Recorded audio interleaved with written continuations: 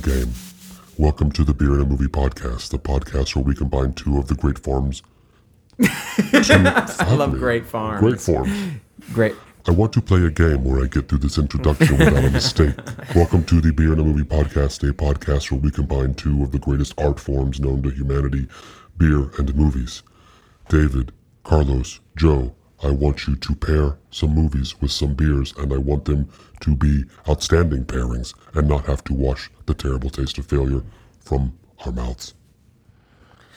We've all been introed already, Are so you just not creeped out? Are you successfully creeped out? I don't even think we were planning on recording today. I just went to bed last night, and I just happened to be here when I opened my eyes.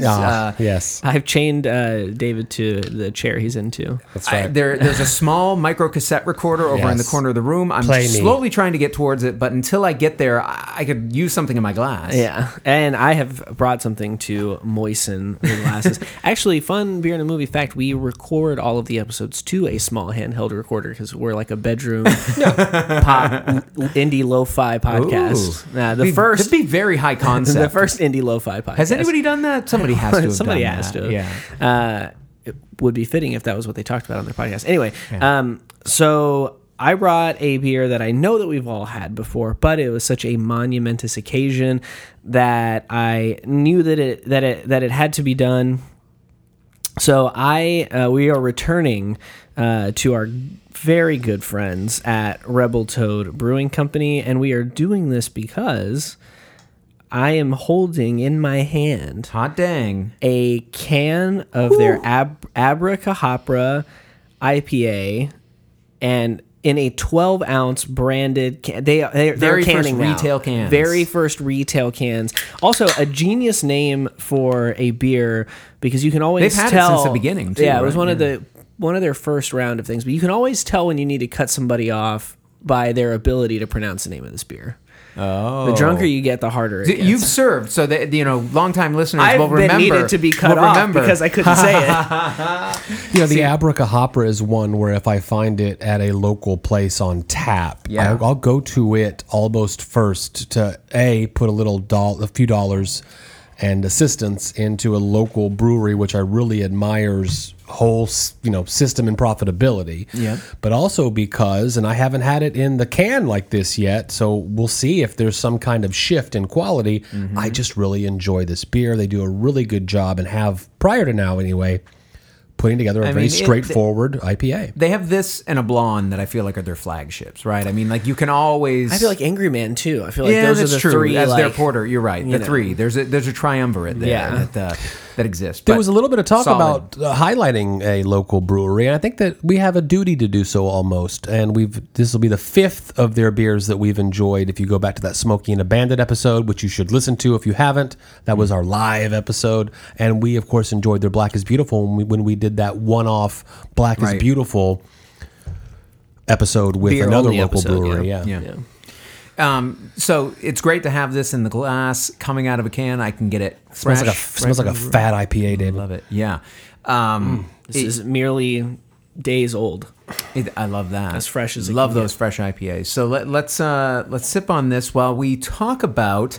This was a tough one because when we planned this episode, and we'll say this up front, we wanted to do the film Spiral, which came out just recently, right? If you're listening to the podcast as it releases, it came out just the prior Friday.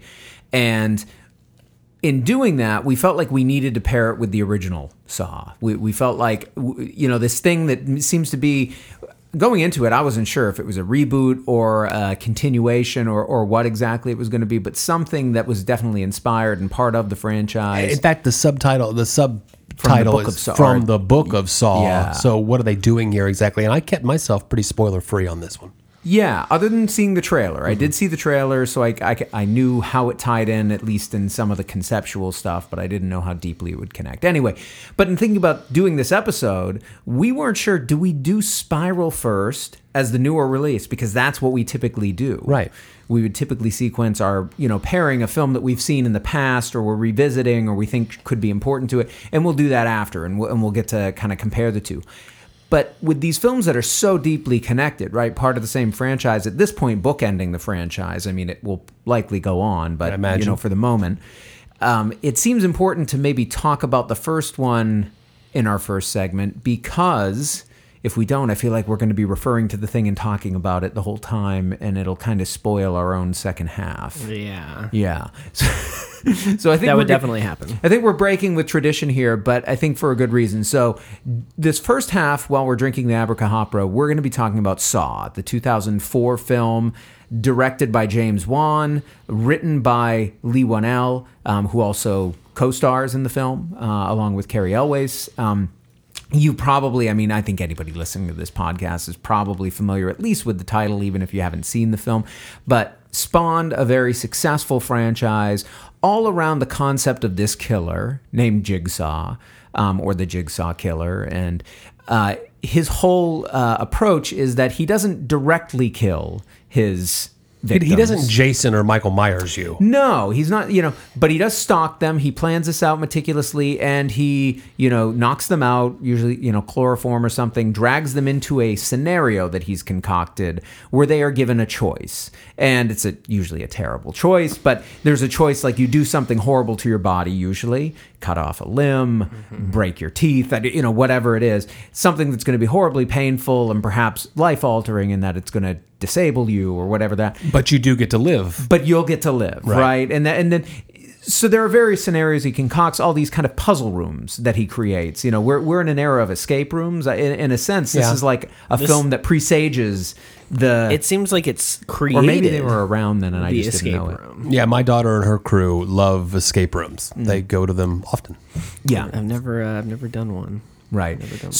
So that's the basic premise. And in this film in particular, it kind of gives you the framing mechanism of these two particular individuals, one played by Lee Whannell, the other by Cary Elwes, who find themselves in this decrepit, what seems like it might have been some sort of washroom, locker room at some point. Whatever it is, it's gross. Right. Terribly decrepit, right?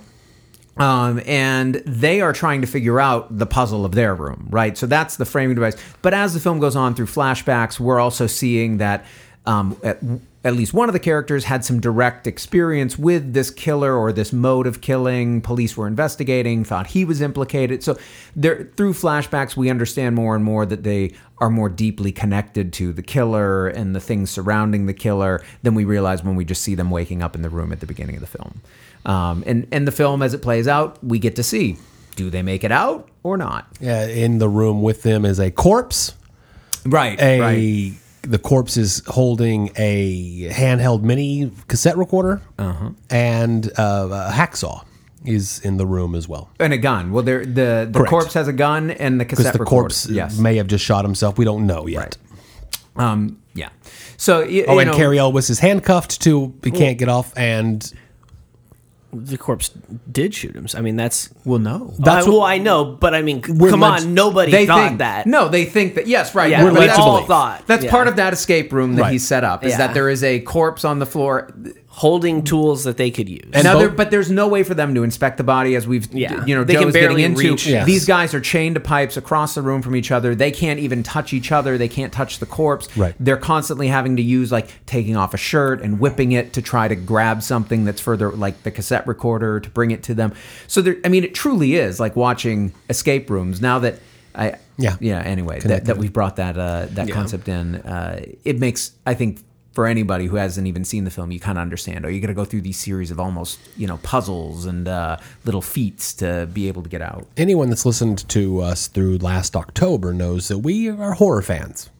Now, this film came out in 2004, followed up 2 years later by Hostel, 2006, and I feel like these two films, and a couple of others that we could list, were the framework of what was eventually called torture porn.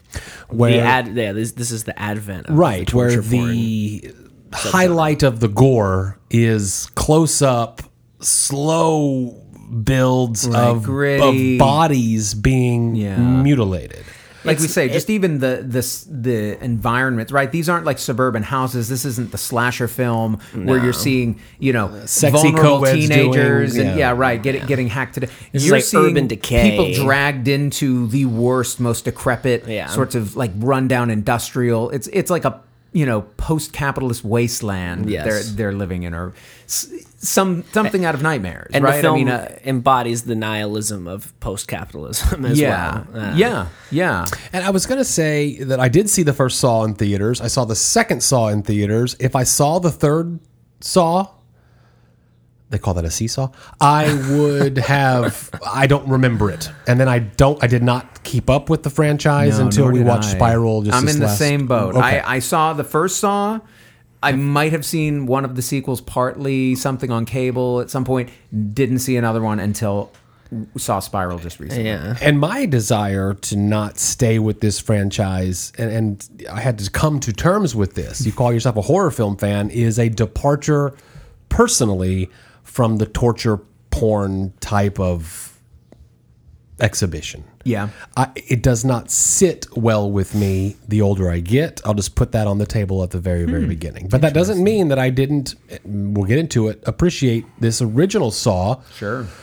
for what it was at least attempting to try to do, which was give you something very innovative, in my opinion. For the time, sure. Certainly. Yeah, definitely. Also, I just realized that there's been a Saw VHS tape in here, our studio, the entire time. Actually, it was an Easter egg. I only joined this podcast The entire time. I only joined this podcast to get you to talk about this movie. Now it's over. This is our last episode. I want But to play The again. cassette case is going to explode at the end of this. So we're all, You now have 60 seconds to review this film. to find a VCR. 20 seconds after signing off. I know. Don't point to your VCR. Incredible. Media weirdo. Yeah, there's no reason I look. to have them except for that Well, how Super do we, Slams. how do we dive into this guy? I mean, how do we dive into this? We certainly dove into So, Freddy. I think We where you did- started, Joe. Yeah. You saw this film in 2004. Oh, yeah. Right? At the I theater. saw this film. Initial reactions, Carlos, your first time seeing it, I'm sure, was before. You've seen it. This I have isn't seen your it first before. time. Yeah. Yeah. I didn't see it when it came out because I No. was 11. Probably like 2010-ish. No, I was 12 actually. I probably saw it in high school, maybe. Sleepover. Just because I remember it being a thing at the time of its release, and I probably had friends with older siblings who had snuck in DVDs or tapes or whatever of it. Right. and you were of age for the sequels to be coming out, hitting you in high school, college. Yeah. So that was where I was getting was that, the phenomenon of the franchise was a thing, and I never really bought into the sequels or anything. They never interested me, but I always remember having some kind of reverence for the first, and I always felt like, and I still do feel like, a spoiler alert, that it was a really good movie that did really well and then was needlessly franchised. I remember why, maybe it was Saw 3D that came out like on Halloween, but there was a Saw that came out on Halloween. It was like a big deal, you know, because Halloween fell on Friday. So I don't know exactly where I was going with that. I don't think I ever saw any of them in theaters, though. Okay. The Spiral will have I been definitely the first saw one I the saw original in the theaters. theater. I saw it in the theater. I remember feeling that I was seeing a new twist in the horror genre. Now, not totally unprecedented, right? I mean, a lot of people at the time, I think, appropriately so, and I think it actually will connect with what we're going to talk about in the second half too, reference the film Seven as being an important precursor to what you saw going on in Saw. Now, I don't think it goes as far with some of the stuff Seven as or Saw Saw? does. Yeah. It goes as far with what stuff? The visual... I also feel like Shamalama Ding Dong was a precursor to this as well. to some extent. The idea of the twist. Yeah. Yeah. I think there's some of that too. I guess more in its execution than its theme. Seven is more of like a nihilist I think killer. visually, like the washed out kind of blue grade, look of it. At some point, decrepit. we have to nature talk of about everything. how early 2000s this is aesthetically. Yeah. Sure. In Well, that's kind in of what I'm crazy connecting way, it. yeah. Maybe even connected to the 90s in a certain sense. If you think about, like I say, like I think visually you wouldn't have had this film if you didn't have Seven be what it had been in the late 90s. Yeah. I don't think I've seen it since I saw it the first time. So Saw? Yeah, Saw. So now, Saw. So now, how many years later? 11? Yeah. No. No. 17? Yeah. Wow. Do some math for me. That's right. So 17. I can still appreciate the puzzle pieces of this film. The way that we learn that both characters know a little bit more about the situation than you would Then they think let at the on very, very initially. beginning. Yeah, right. But how the puzzle is unraveled. The grabbing of the bullet and hiding it, the grabbing of the photos, finding the photos Yeah, and finding hiding the them, note. turning And they- off the lights so that you can see the glow in the dark paint, and then They show you that there's more in that bag too. Like it's a kind of quick overhead shot when Yeah. he's taking the saws out of it. Yeah. But you see another little Ziploc Yeah. bag in there, and you're like, "What is that?" And, Right. and you can see him kind of scrambling to put Yeah. it. Yeah, it's a clever little film, and how it's constructed, and that especially this first one. And again, not having seen the other ones, I don't know if there were a lot of these partner scenario ones. It seems like It gets to like groups later. It gets to actual. Oh, they have, like, multiple- escape room Oh, shit at a certain. okay, point, well that you makes know? sense. But I do appreciate this screenplay. I appreciate the way it unfolds. I appreciate what the audience knows and doesn't know, and how it all unfolds. I appreciate the idea that we are given the face of who we are to assume is the killer. Yeah. And it turns out that is a red herring. And then ultimately the final twist at the very end is done really, really well. And so I think that, like with Jason, Freddy et al., that you have to amplify and bring more of what was such a success. I think you can overdo that in all of the franchises that I just listed. And from what I understand, doing some reading about the ranking of the Saw movies in anticipation of Spiral, that they kind of might have went the same direction, more, to the point to where it's overinflated and collapses on itself. Okay. But this first film is delightfully simple for where I think... I would have never used delightfully to describe Yeah. this Yeah, film, well- but I love that you have. Sure. That's great. Especially given where we're going in the second half of Yeah. the film, where they've had this many years to kind of Yeah. rethink, retweak, Yeah. amp up some of the gore and... I think you're absolutely right. I mean, part of what made this film so impressive at the time, again, for me was, yes, visually it stood out. Again, even if it seemed like it was building off of something that I had seen before, but bringing it more into the horror genre more squarely, giving us, more of this kind of puzzle aspect throughout the film, even with the way the story's being told. It's good screenwriting. I mean, I think Lee Wanell, who wrote this, and he also worked on some of the sequels, and we've he's gone talked on about, to do other he's things that talked we about liked on the podcast, where we did both his film The Invisible Man most And Upgrade. recently, and Upgrade before that. His Upgrade first- much better than The Invisible his- Man. Actually, I guess second and third film as director, because he did one of the Insidious series, which is another Which he horror also franchise created. that he created. So this guy's, I give big props to Lee Wanell, and seeing this film reminds me, this dude was very, listen how broy I sound here, but this dude is very, very cunning, and at an early stage of his career knew what he had at his disposal to make this kind of film, and knocked it out of the park, I think, with the resources that he had. You know what I'm saying? Yeah, let's talk for it. Let's just mention that the budget for this movie was $1.2 million.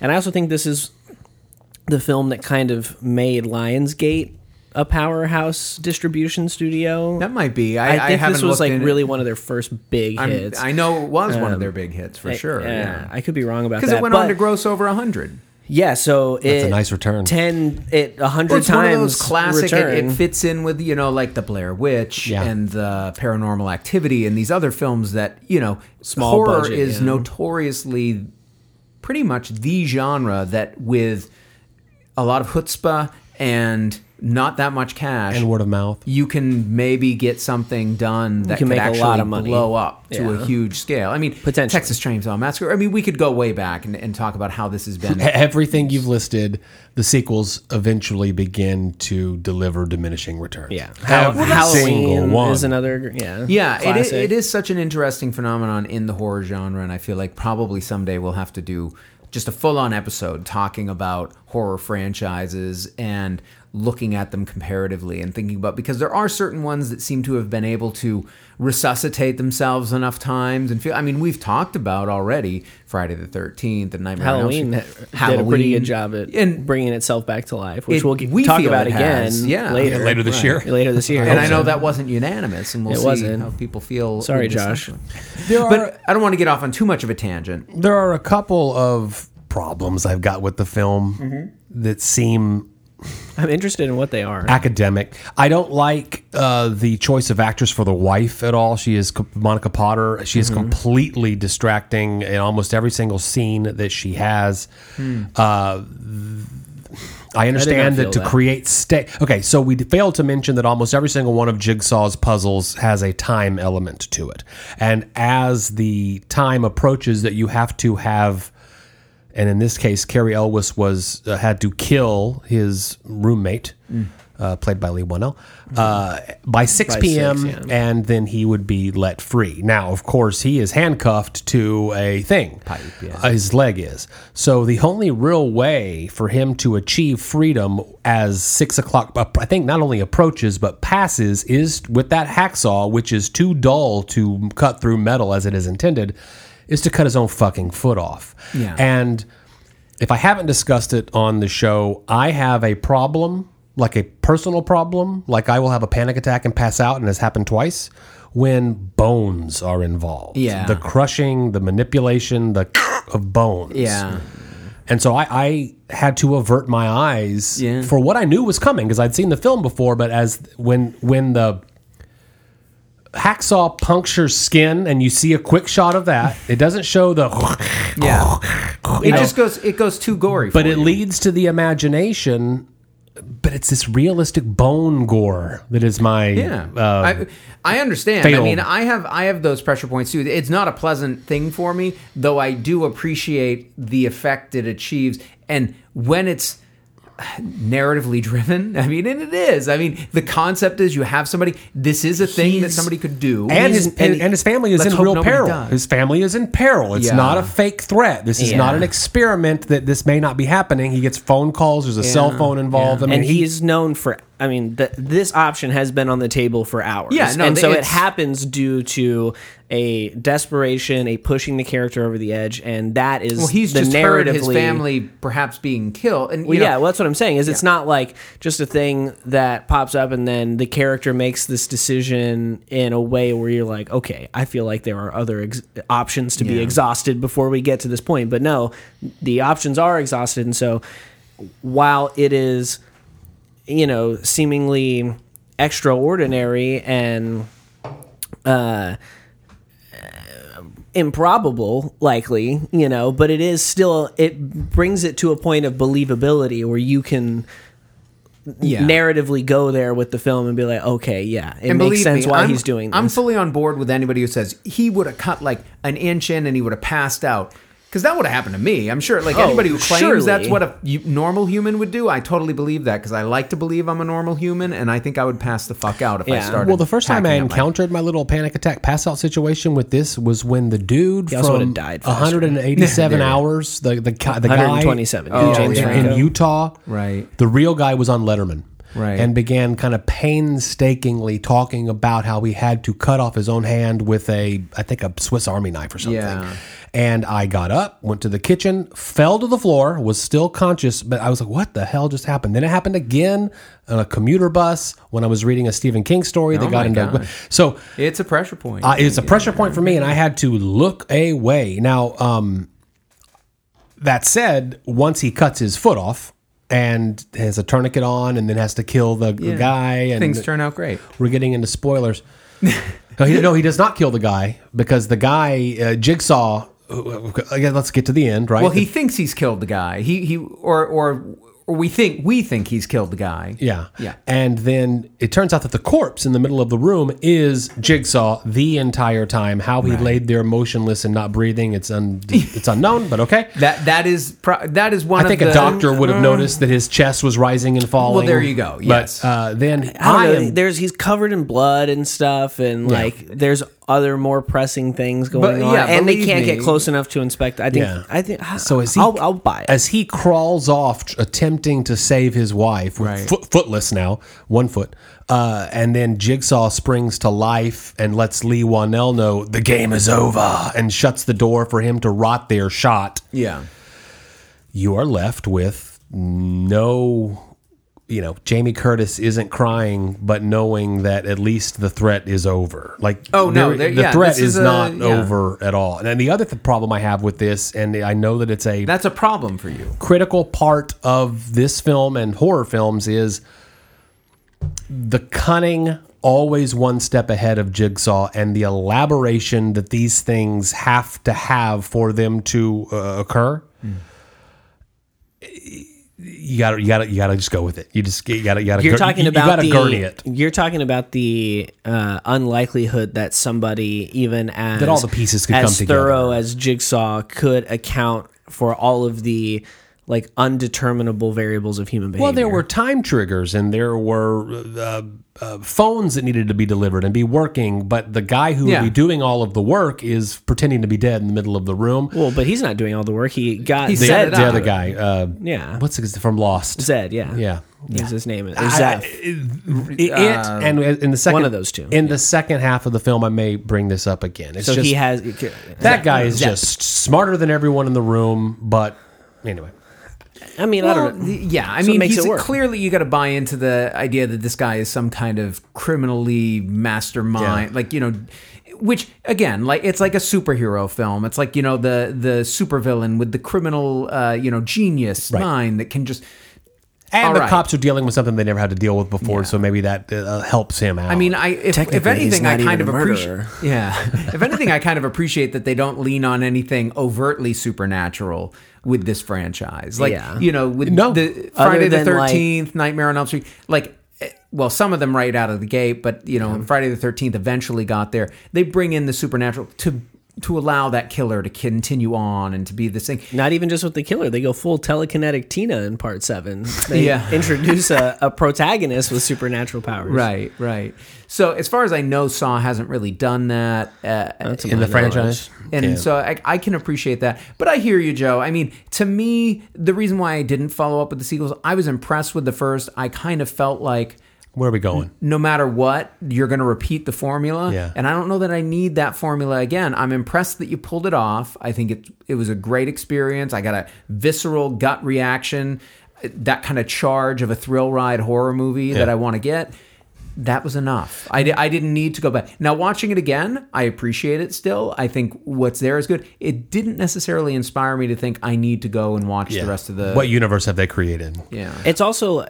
This film also benefits, and where the sequels probably fall off is that there's so much that hasn't been established yet, and it's really well written in a way where we're cutting back and forth from what's happening in the room to getting backstory about Danny Glover and the villain from Rush Hour. Right, we haven't even talked about Danny Glover. Danny Glover's fucking awful. I in this forgot movie. he was in it. He is rewatching it. He is. If there's something in this movie that I would change or fix, I would recast. You'd him. get rid of Danny Glover. I think he's pretty bad in this movie. I kind of like it. He's just too over the top. I turned to Aaron and immediately said, "How does it feel to be watching a guy who just, I think it was 15 years before, was throwing out the line, 'I'm too old for this shit.' I'm too old and for he's this shit. and And now here he is literally is too old. A cop I mean, again. I just started. I haven't finished it because I've just been watching it in pieces. But I started watching Predator 2, where he's in it playing a similar character, and where he literally says to his captain or commissioner, he's like, he says so what you're telling me is that you're gonna chop my dick off and shove it up my own ass or something like that, basically saying, Wow. why aren't you why aren't you gonna let me be involved in this investigation? And he, I mean, in that one, it's so over the top, and the lines of dialogue they give him are so crazy, and it's a fucking Predator movie, which I guess Saw isn't that far removed in terms of extravagance. Yeah. But I don't know. I just felt like he was a guy who was beaten down and whatever, and I wasn't buying it from him. I was getting too much this Jigsaw guy, doing the low kind of voice where he's just doing this all the time. And it's like they obviously had to ADR it because nobody on set could probably hear a fucking thing he was saying the entire time. He's a moody Interesting. actor. It just wasn't really working for me. I think the rest, though, I mean... You have an idea who you would put in his place? No, I haven't thought that hard about it because I don't dislike him enough to really care all that much because the movie still works for me. And I think the thing that makes this movie tick and makes it really work so well, but that also hinders it from being elevated to true classic status, is that everything works. It's well written. All the pieces fit together, and it's pretty well executed. But it doesn't really have like a ton to say. You know, it does a little bit. I think. But, I don't know. I give it. It's very. It's a nihilistic viewpoint. Incredibly. It's basically everybody is terrible. The message of Saw is everybody, you can dig up something that they've done. And never has to atone for their sins. Like, Well, I don't know. everyone's terrible. A lot and of these doesn't- people And atone. it's not, hold on. In life, everyone's terrible, and you never have to atone for it. Saw Jigsaw's is making you Jigsaw's atone. is making you atone yeah. for... Which actually, that angle, I hadn't thought about it until you said it in those words just now. This everyone has something that you can dig up is, you know, a pretty pertinent sentiment for the current, you know, I hadn't cultural thought of that climate, when I was you know? saying it. And interestingly, cutting, So aged well. Who knew? cutting off one's dick and shoving it up their own ass That's was Predator one of the 2. game puzzles in Saw 4, I Oh believe. yeah, they dug I have into a game. Danny Glover's oeuvre to bring it back around. But it's a terrible, you know. But that said, but what I was saying about it, the thing that this movie benefits from is that lack of backstory. Like, this is giving us the backstory, whereas in the future, when you move forward, the movie is the games. Like, you don't Right. have the as you much. know what Jigsaw is. yes. You know what the You mentioned and Final so Destination. We want more and more elaborate death scenes. Yeah. Well, Yeah. now we want more and more elaborate games. What other games Which were isn't there in as this exciting one? or interesting. Behind the guy that had to crawl out of the Constantine razor wire in order to, they had to bloodlet himself in order to escape, and eventually doesn't. Were there other games, or was it just these two? In the original? In the original, There was that. yeah, there's the there was girl that the- had to get the key out of his, Yes, the yes, safe, with the guy's stomach. combination, With the thing because that's she gonna gets out, explode your head. and I did read, and I know we have listeners who are like, yeah, of course. But she becomes a more important character in the subsequent films, I believe, like even a collaborator. because she's the lone survivor, Right. Oh, and she like thanks him too because I think she got because off drugs. he or made her something. appreciate life again. Yeah, and yeah. That yeah. makes sense that she would come back around again. There, yeah. But then there was also the safe where the guy's covered in like some incredibly flammable, the flammable substance. thing, And only yeah, has, yeah. That guy looked a lot like the guy who played. He was in the original Roseanne show as the boyfriend as Becky's boyfriend. The kind of like leather jacket wearing broody boy. Like, I thought it was the same actor. It wasn't. So, in subsequent films, your gore hounds, your horror fans are going to seek out more and more and more elaborate kills. The same way we do with Friday the 13th, the same way we do with all of our favorite franchises. The problem is, though, that audience becomes more and more fringe. So you're never going to get back to the success of this one. Because the success of this one excites general audiences because it's gory and fucked up and stuff. But when that's all that there is the gory, fucked up stuff, then general audiences are not going to stick around for that. Like, almost all of us in this room, I think, and most of the people we probably watched it with, at some point turn away from Saw, right? Because you're like, I can't really look at this; it's too gory. Want, like extreme gore or like pushing taboos and stuff like that, you can find worse than this. And I'm not. I'm rarely seeking that out. I definitely went through a phase when I was younger where I felt like I me too. needed to see and like challenge myself. Like, can I? And what is somebody doing when they create scenes that evoke these kind of feelings? You Well, know, we talked about that with our Friday the 13th discussion. The arrow through the throat. Oh my God, that was fantastic. It's It like was- with music. There's certain music I have that's almost like endurance music. I want sometimes just something that pushes to an edge of almost unlistenability, just so I can experience that feeling of what, like Merzbow. how far can I go? Yeah. I don't know if you have any Merzbow records. I don't. He's released on like vinyl, 250. but he has. Yeah, pushing to the anyway, edge I don't of- want to dip down too much of a rabbit hole, but I think to that end, occasionally I will dip into one of these films that I'm hearing get some, but like a Hostel comes out, this comes out, and I will check it out and I'll remind myself, do I like this? And sometimes I'll be impressed. In this case, that was one of those times where I said, man, that was good storytelling. They used this as an opportunity to put themselves out there as thinking filmmakers who could really tell interesting stories and create interesting characters. Yeah. And like you said, Joe, earlier, seeing how all those pieces fit together and how these people relate to one another, it's pretty... And how it's unfolded for pretty us. Clever, yeah. Enjoying watching it. And so there's a joy, there's a pleasure that comes out of that. It is delightful in a certain sense. Yeah, when in you a think morose about, way. Yeah. But is this can of Abracahopra that we've been generously sipping from throughout the first half, does it have the kind of delight for our mouths that this film might have for our narrative sensibilities? You mentioned it already. We have all three had this beer probably many times, if we want to be honest. Many locations, many venues. Locations, on draft, at the brewery. But this can... The first thing I was curious about, I picked up the can to look at it, is do they list, like we see on many other cans and bottles that we enjoy on the show, the hops that they used? They did not, which is fine. There's no points off for that. I would like to have just know out of curiosity. We talked last week about how the hazy IPAs will tend to use a more floral hop, while the more traditional IPAs, the first round of IPAs, are a more piney or grassy hop, and they went for the latter with this one. I think... And I'm glad to say that this can delivers everything I want, and I can't wait to get my hands on some to have it at home. I mean, for me, the hop profile that they go for with this is definitely an earthier, reminds me more of a West Coast kind of approach to the IPA, a little more bitter. You know, that bitterness is more forward there. It's kind of a throwback at this point, and it kind of was when it came out, but it's a throwback that they execute well. And that's always satisfying. It's like having a Sierra Nevada. You know, I put this very much in kind of a similar territory where if those are my options, I'm very happy. And, you know, it may be that those are my only good options in a lot of places, but they are good options.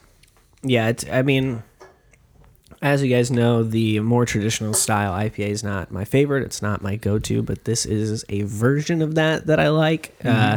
And will very gladly drink and enjoy, and I think they do this one really well. I know from my time bartending at the Toad, it is a very popular offering that they have. Yeah. To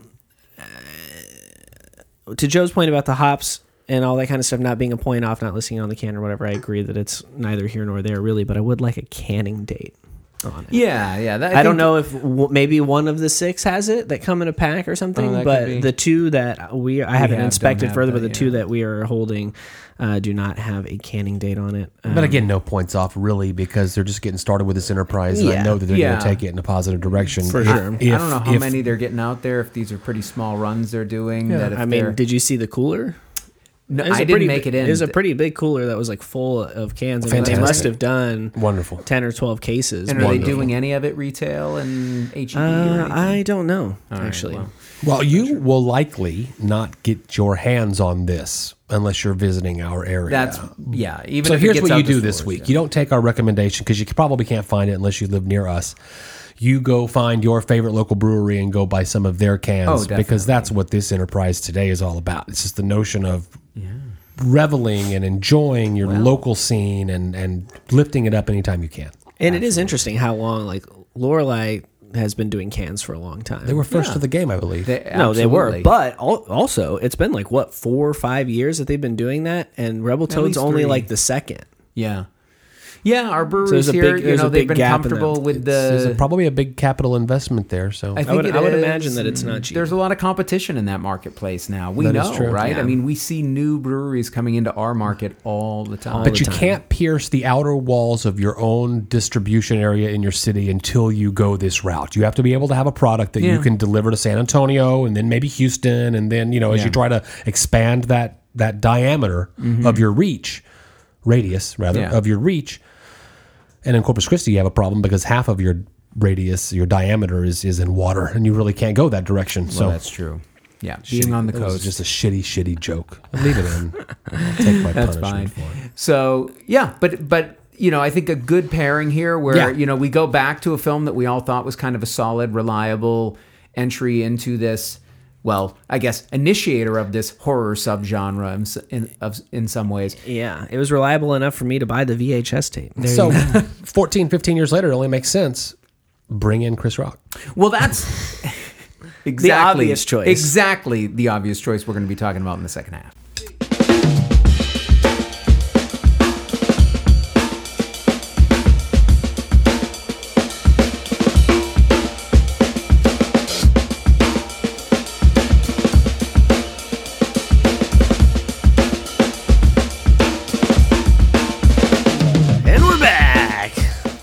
We sure are. And getting into a second half that everybody knows because we really set everything up in the first half.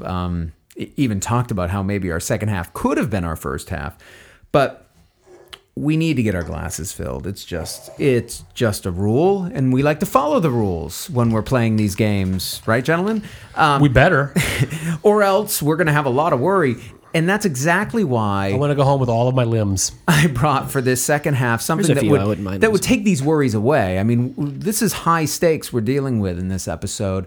And so to take down the anxiety level just a little bit, I brought some of a brewery that we've had before. We're going to revisit here today called Sun Lab. They're out of Florida. We've enjoyed what we've had in the past. This is a little something different from them. This is called Worries Vanish. It is an American sour ale with blackberries, almonds, graham crackers, cinnamon, vanilla extract, and lactose. That was a lot of ingredients, folks. It is 5.7% alcohol by volume. And as with the beers we've had in the past, they can and brew this in South Carolina, even though it is a brewery based out of Florida. We had Sun Lab's blackout days back when we discussed The Host. There you go. Horror and Sun Lab seems to be a little trend for us. I guess so. Apparently, there was another movie called The Host that came out in 2020, and it's about it's like a horror movie, and I guess has something to do with the title is a reference to someone who hosts a Zoom conference. That's Makes funny. sense. I And if you consider did not and will not. if you see it. consider dementia a horror, and many do, then we also enjoyed Sun Lab when we discussed The Father. That's right. was it was their- a sort of horror film. Yeah, that was their in some way. contemplate. That was an IPA. So we've kind of done. yeah. This will be our third style from Sun Labs. I'm super excited. Should be interesting. So as obviously we've mentioned it, it's in the title, and what on earth else would we be doing? We're talking about Spiral. This is a 2021 release, and it is the full title is Spiral: From the Book of Saw, which I don't think is a necessary subtitle to the film. You don't think they needed to do that? What's the point? From the Book of Saw, what does that even mean? But basically, this is a film.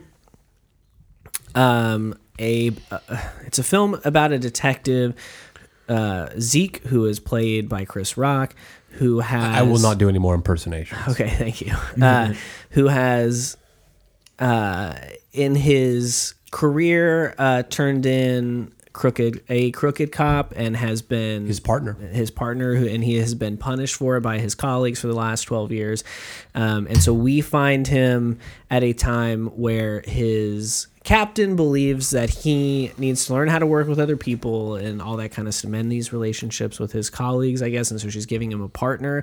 And the first case that he is assigned with his rookie detective partner, played by Max Minghella. Is that how you? I thought Mingala. Mingala? Yeah. I there was no way to be certain. She says Captain Angie Garza, played by Marisol Nichols, was a homeless guy, got hit by the 3 train or something like that, and then they go there. They think. Only to find. Well, she seems pretty confident. She didn't give a fuck. A about homeless it. man got because Yeah. homeless people get hit in the train tunnels occasionally, And then the guy's got a wedding ring and a Fitbit and a nice shirt on, and then we find out that there is a Jigsaw copycat killer who, once the second body turns up, it is realized that he is targeting cops. he starts sending tapes sending the tapes to Zeke. Oh yeah, that's right. The thumb drives. Whew. Oh, there you go. Yeah. The videos. Yeah, the videos. It's about Chris Rock and his rookie detective partner trying to solve this case, while at the same time everybody being against him in the precinct against him. They're against him. They don't want to work with him. They don't respond to backup calls. Yeah, that was in the past, but in terms of this particular, of the current investigation, they're doing their own investigating, withholding information. Like he's point on it, and so you're supposed to tell the person in charge of your investigation that you have a lead, and they don't, and things happen to them as a result. But so that's the whole thing, and really the movie, Samuel L. Jackson plays Marcus Banks, Chris Rock's father, who was the captain, a legendary captain at one point. Chief Gates? Is it Gates? Banks. Sorry. So the whole movie is, who is this? Why are they doing this? Yeah. Like, it's a copycat, but why are they targeting cops? And Tobin Dirty Bell- cops. It's always pointing out. Yeah, the- dirty yeah, cops yeah, yeah. pointing out the things that they've done, but why are they doing that? What was the Jigsaw Killer's like name in the film? Anyway, Tobin Bell, the Jigsaw Killer, in his lore and the preaching he did to his disciples, never had anything to do with structures of power or anything No. like that, and so it's a new angle, and they're trying to figure it out. And who gives a fuck about this movie? This movie was bad. Did you hate it? I didn't hate it, but it was just like, what the, for real? Like, it was like student film level writing, like the entire way through. Like, it starts. This is where it started off, and I was like, oh, this is what we're doing. And it started off with Chris Rock in his captain's office, like, I don't need a partner. You're gonna stick me with some rook. Now, and like, the just this opening is kind of dialogue. nutty. The opening is crazy, and they never quite return to it or explain. Like, there's no reason for somebody like him to go rogue deep cover with some sort of like the entire scenario, because it opens up with this kind like of hotel Ocean's heist 11 thing heist. going on, where he is embedded. I as- forgot about that. Okay, but straight up. Well, you get it. You know, I remember some of the small details, and that one really threw me off a bit at the beginning. Because I felt like I got off on the wrong foot with this film with that setup, where I'm like, well, what is he? Is he one of the crazy? Is he a crazy rogue cop who's going over there? But then his chief kind of seems okay with it, and like, who would possibly be okay with what had just gone down there? That's insane.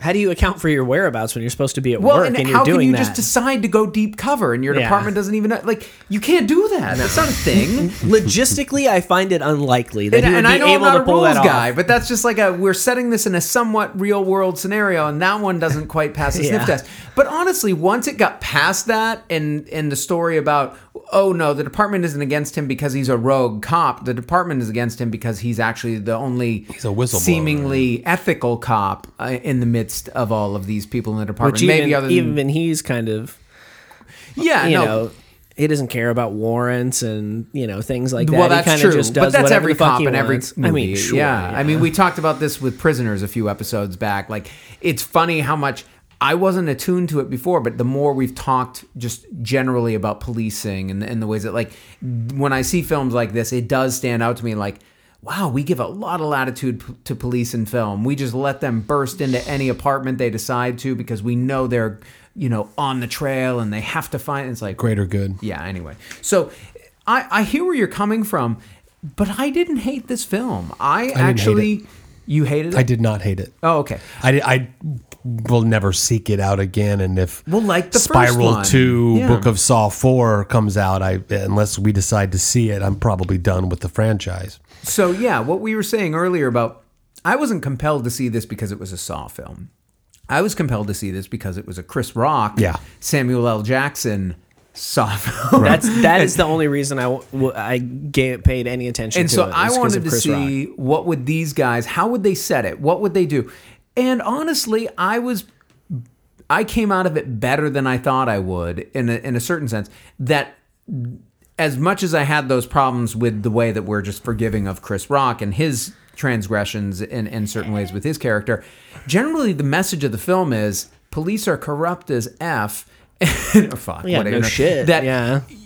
And there's no way to root this. And even this guy who's operating, and when eventually we find out his motives and all that, there's a reason, and it's very personal. It's not so much about a system. It's kind of about personal revenge in a certain sense.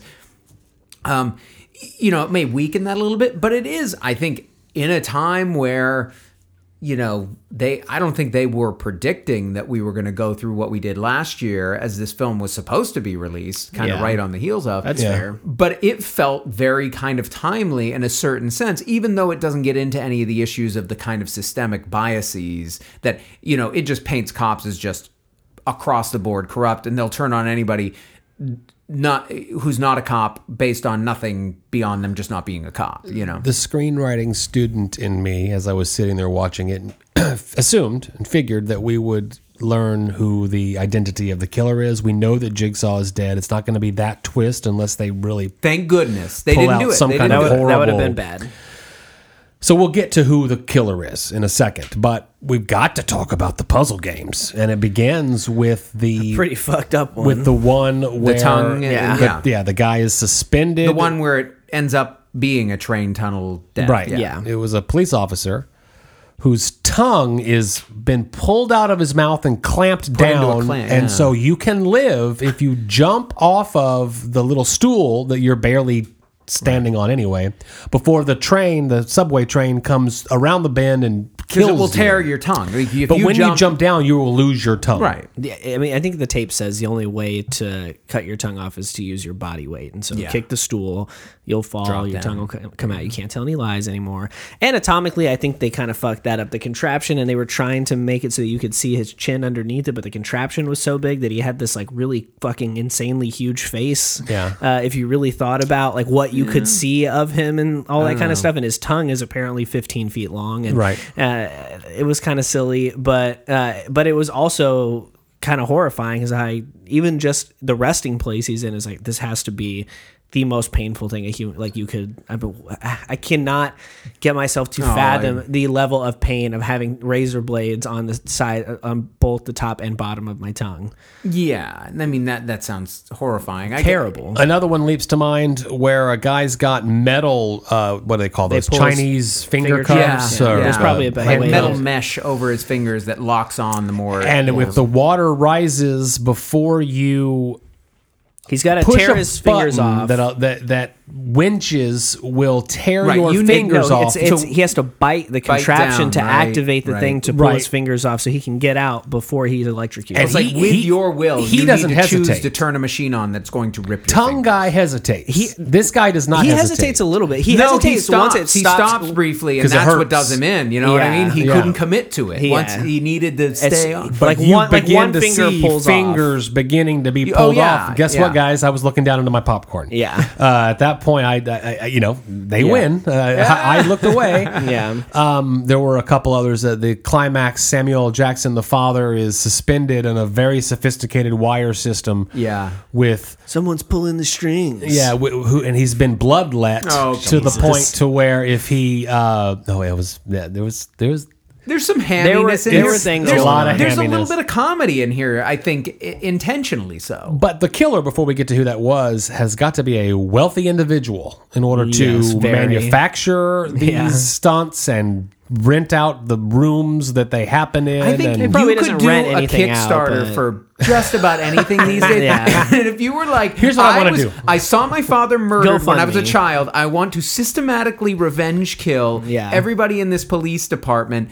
Would you please kick in $20? I'll put your name on the. Yeah. I'll put your name on. I'll engrave your name on each pair of handcuffs used to confine. Yeah. Or maybe on the padlocks. Now, before we get to who the killer is, this is another thing. Another reason that I didn't quite find this to be that interesting of a film is because. So Darren Lynn Bousman directed this, and I know that he was the He did 2 director through of 4. 2 through 4. He also did Repo, the Genetic Opera, which was produced by the same people that produced Saw, and that one is very cult classic territory. The people that love that movie. Are you one of those people? I've never seen it, but it was a massive financial failure. Anyway, if you told me that this was directed by a first-year film student, I'd probably be like, okay, that makes sense. Because there are so many painfully obvious attempts to linger on a certain character for a certain amount of time when someone says something about the case, to call into question, is it this person? And it's so ham-fisted the way that they are trying to get you to think that certain characters might be the killer. Well, you know, that someone that you've met know- is the killer. It has to be. and yeah, but there are certain people that they're trying to point you to so Sure. hard that I'm like, Yeah. okay, I know who it's not. And after all the time you spent trying to convince me that it is them, I don't at this point really give a shit about who it is unless it's somebody really outside the box that I never would have expected. Like maybe Chris Rock. if it it was Chris himself, Rock, yeah. that would have been crazy. That might have been interesting. That would have been interesting. If It was not. It was not. I don't know. Maybe it was one of the random people in the AA meeting or something like that. But it turns out, spoiler alert, you know that if you're listening to this, you're going to get spoilers. Turns out it's the rookie partner whose dad was the one that Chris Rock's partner murdered, and then that Chris Rock turned that guy in for. And so he's like, Right. So the kid had, or now grown man, had met had Chris somewhat Rock of an on the admiration scene, for yeah. Rock in that he did turn in the guy who killed his father, but hated the rest of the police department and wanted to, yeah. And by that point, I was just like, and also the way that character is disposed of, because we're believed the rookie? the rookie cop. Yeah, we're led to believe that he was killed by the copycat, which I never bought because it was glossed over so quickly. You know what I mean? And you would think that. I'm with you. Yeah. You would think that if a newer cop on the force was killed so violently that there would be some kind of attempt to verify that, and there would be like talk. Well, they found the amongst- tattoo. Oh, but that Distinguishing body marks. yeah, but one that anybody can have. Mm-hmm. If it was a birthmark or something that you can't that you can't Yeah, create. this is a you know? classic, Walter in Big Lebowski. You want a toe? I'll get you a toe. I mean, and so I was like, all right, that didn't really sit right with me. Like, he was just talking to him on the phone, and now out of nowhere, he's like just gone, and we're moving on. yeah. That's it. Well, he's just one more in an increasing body count. Sure, but then Chris Rock never actually goes to pay his Because condolences. he's not the first. Yeah, I mean, so it's a like, series of cops getting off, and so that didn't. Yeah, I get it. They I knew get who what you're everyone else saying. was. I get what they, you're saying. They verified the dental records of the first guy. Like, they verified every other murder in it except for him. And so when that happened, I was like, Well, It still caught me off then guard. I say good for you. I mean, that's I didn't that's think great. I didn't think he was the I killer. don't think this I'm is just like, no first year film student. You're being hyperbolic, but no first year film student could make this film. It's just so ham-fisted. All of it is just so like. I don't think it's as clever as the original Saw. But it thinks it is, which is a big part of my problem. I don't know about that. I think it's going more for mood, more for. Like I was very saying in the well first paced half, either. the look of it, I think that's where I don't see first year film student. This is a That's well fair. shot film. Sometimes. I think most of it. I don't. There are some moments where it's like, ooh. Okay. But it does harken back a lot aesthetically to the first one, which I appreciated. The And really Seven. fast, I think the both- really fast cuts. Yeah. That's the part I'm talking about. Yeah. Is like where there are certain actions or like flashbacks that are like sped up really quick Yeah. and like that kind of thing. Rapid that's- montage. Yeah. I mean, that it's, Saw does, where it gives you those really quick hits of like when the guy Disorienting. is climbing through the razor wire. right In the first Almost one, jump it's like cutting, giving us this really kind of rapid. Yeah. it's almost like the film is Frantic. sped up. It's very exactly frantic. That's what I'm looking for. And so this one pays homage to that. Yeah. which I liked. Yeah, and I think that so the visuals I like. I think Chris Rock does a good job. I think he's I good. think he does a good performance here. He's as good as he can be. I do too. But I was don't think the worried. material's so weak that it can't be. I think it works enough for what it is. I didn't get. Comparing the two as we have to here, as we've kind of set ourselves up to, I do think Saw is the far superior film. Agreed. It definitely had more of an original, unique idea, as well as a better story structure to just bring a better package to the screen. Mm-hmm. This one relied a little bit more on, I think, the charisma of the lead.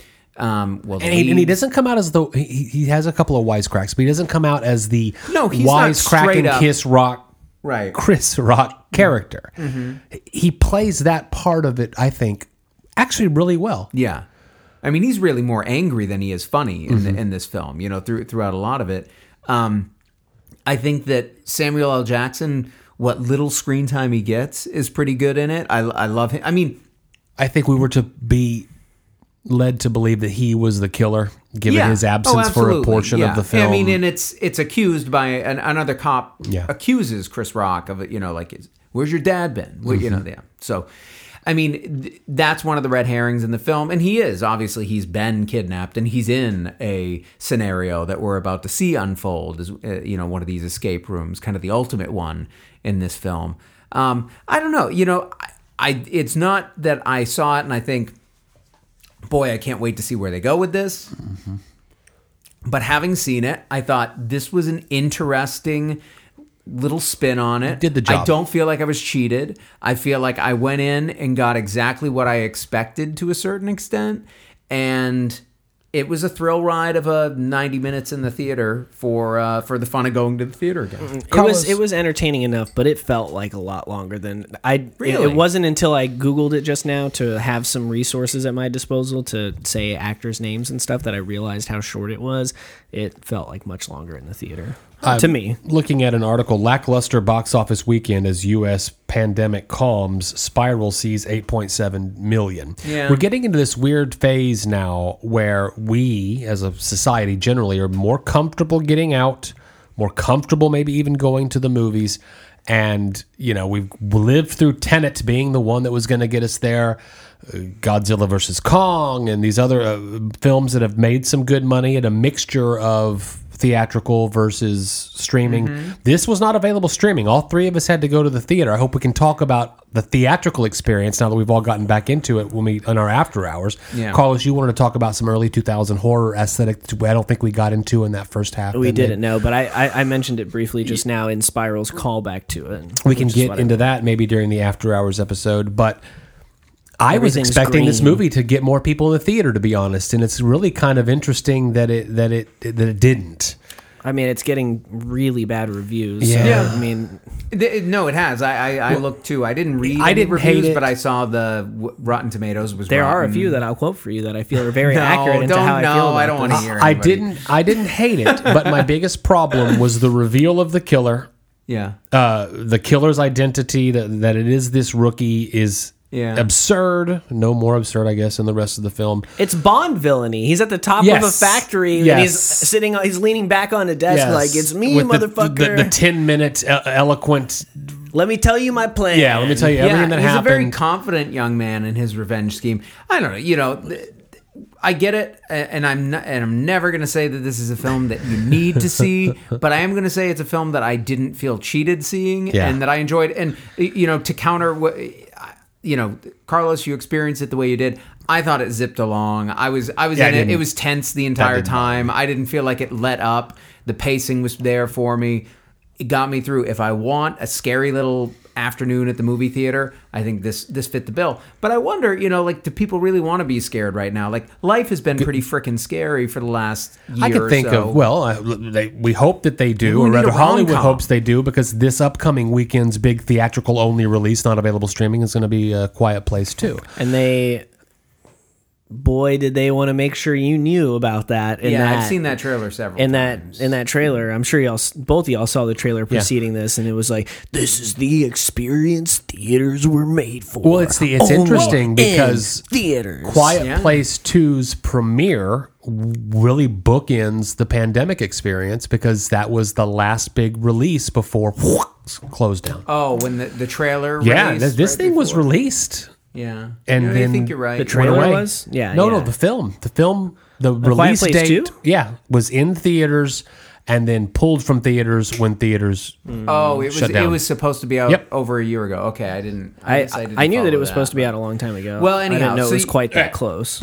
You'll we'll all have to see about that one. And I do think Yeah, that you're right. one It came has, out on March 8th. has probably a better chance at drawing, in the sense that Quiet Place was partly revered by a lot of people for the theatrical experience. And it of doesn't fit into that body horror.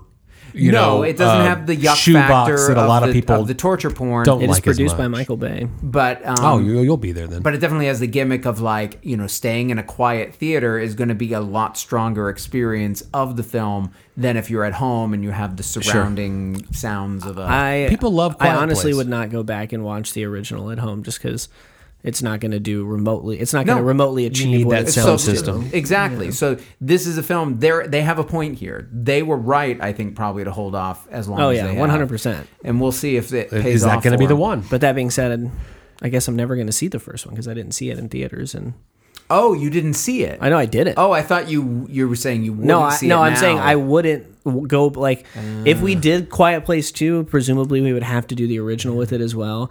And I guess I would watch it in that context because I had to. But as far as just like something that I want to watch at home. I'm never going to put How The about Quiet this? Place on at home. I'll make a deal with you. If we decide to do Quiet Place 2, I will sneak up, chloroform you, and I will trap you in a room, forcing you to watch Quiet Place in a quiet room. Can I help? That's darkened. Yeah, absolutely. Okay, we you can might need pitch to- it. As long might as need I a wake hand. up chained to something, I'm okay with it. Don't And worry. there will be beer within arm's reach. Hopefully. You just have to cut off your other arm to reach it. Yeah. But this beer that was really easy Yes. to reach here for us, the Sun Well Lab. done. American sour ale, blackberries, almonds, Worries graham crackers, vanish. cinnamon, vanilla extract, lactose. When we see that many words on a can, we tend to get excited in this room. Yeah, and I know this wasn't a unanimous sort of positive review, but did this help the worries to vanish here? I'm honestly surprised that I was the harshest on this. I'm not. I kind of thought you would be critical of it, but I did see someone, a friend of mine said, she went. I think she went and saw it on Thursday, pretty early, and she said, "Quiet Place." Spiral's the worst movie that I've seen this year, maybe ever. Oh wow. Well, and you never know. It certainly wasn't that bad. Believe me, if I went in and I love this franchise and I went in with high hopes, I get being dashed. I feel like I just don't didn't have even that have high- Hey, relationship. Spiral's the best film I've seen in the theater in 2021. I didn't It's even the have worst high that I've hopes. seen, but I've only seen 4. Well, Spiral's also the worst thing that I've seen in the theater in 2021. It's Yeah. got a very strange feel. it's For in the rest of rarefied my air. it's all life, things to everybody. when people ask me, what movie did you go see first when the pandemic was quote unquote over? Spiral. Okay, well, that's what Oh, it I'm is. It's got its sorry, place Joe. in history. It's fine. It's fine. I already forgot what mine is. Oh, Jurassic Park. Sorry, moving on. Had to remind myself. This beer is pretty good, though. Yeah.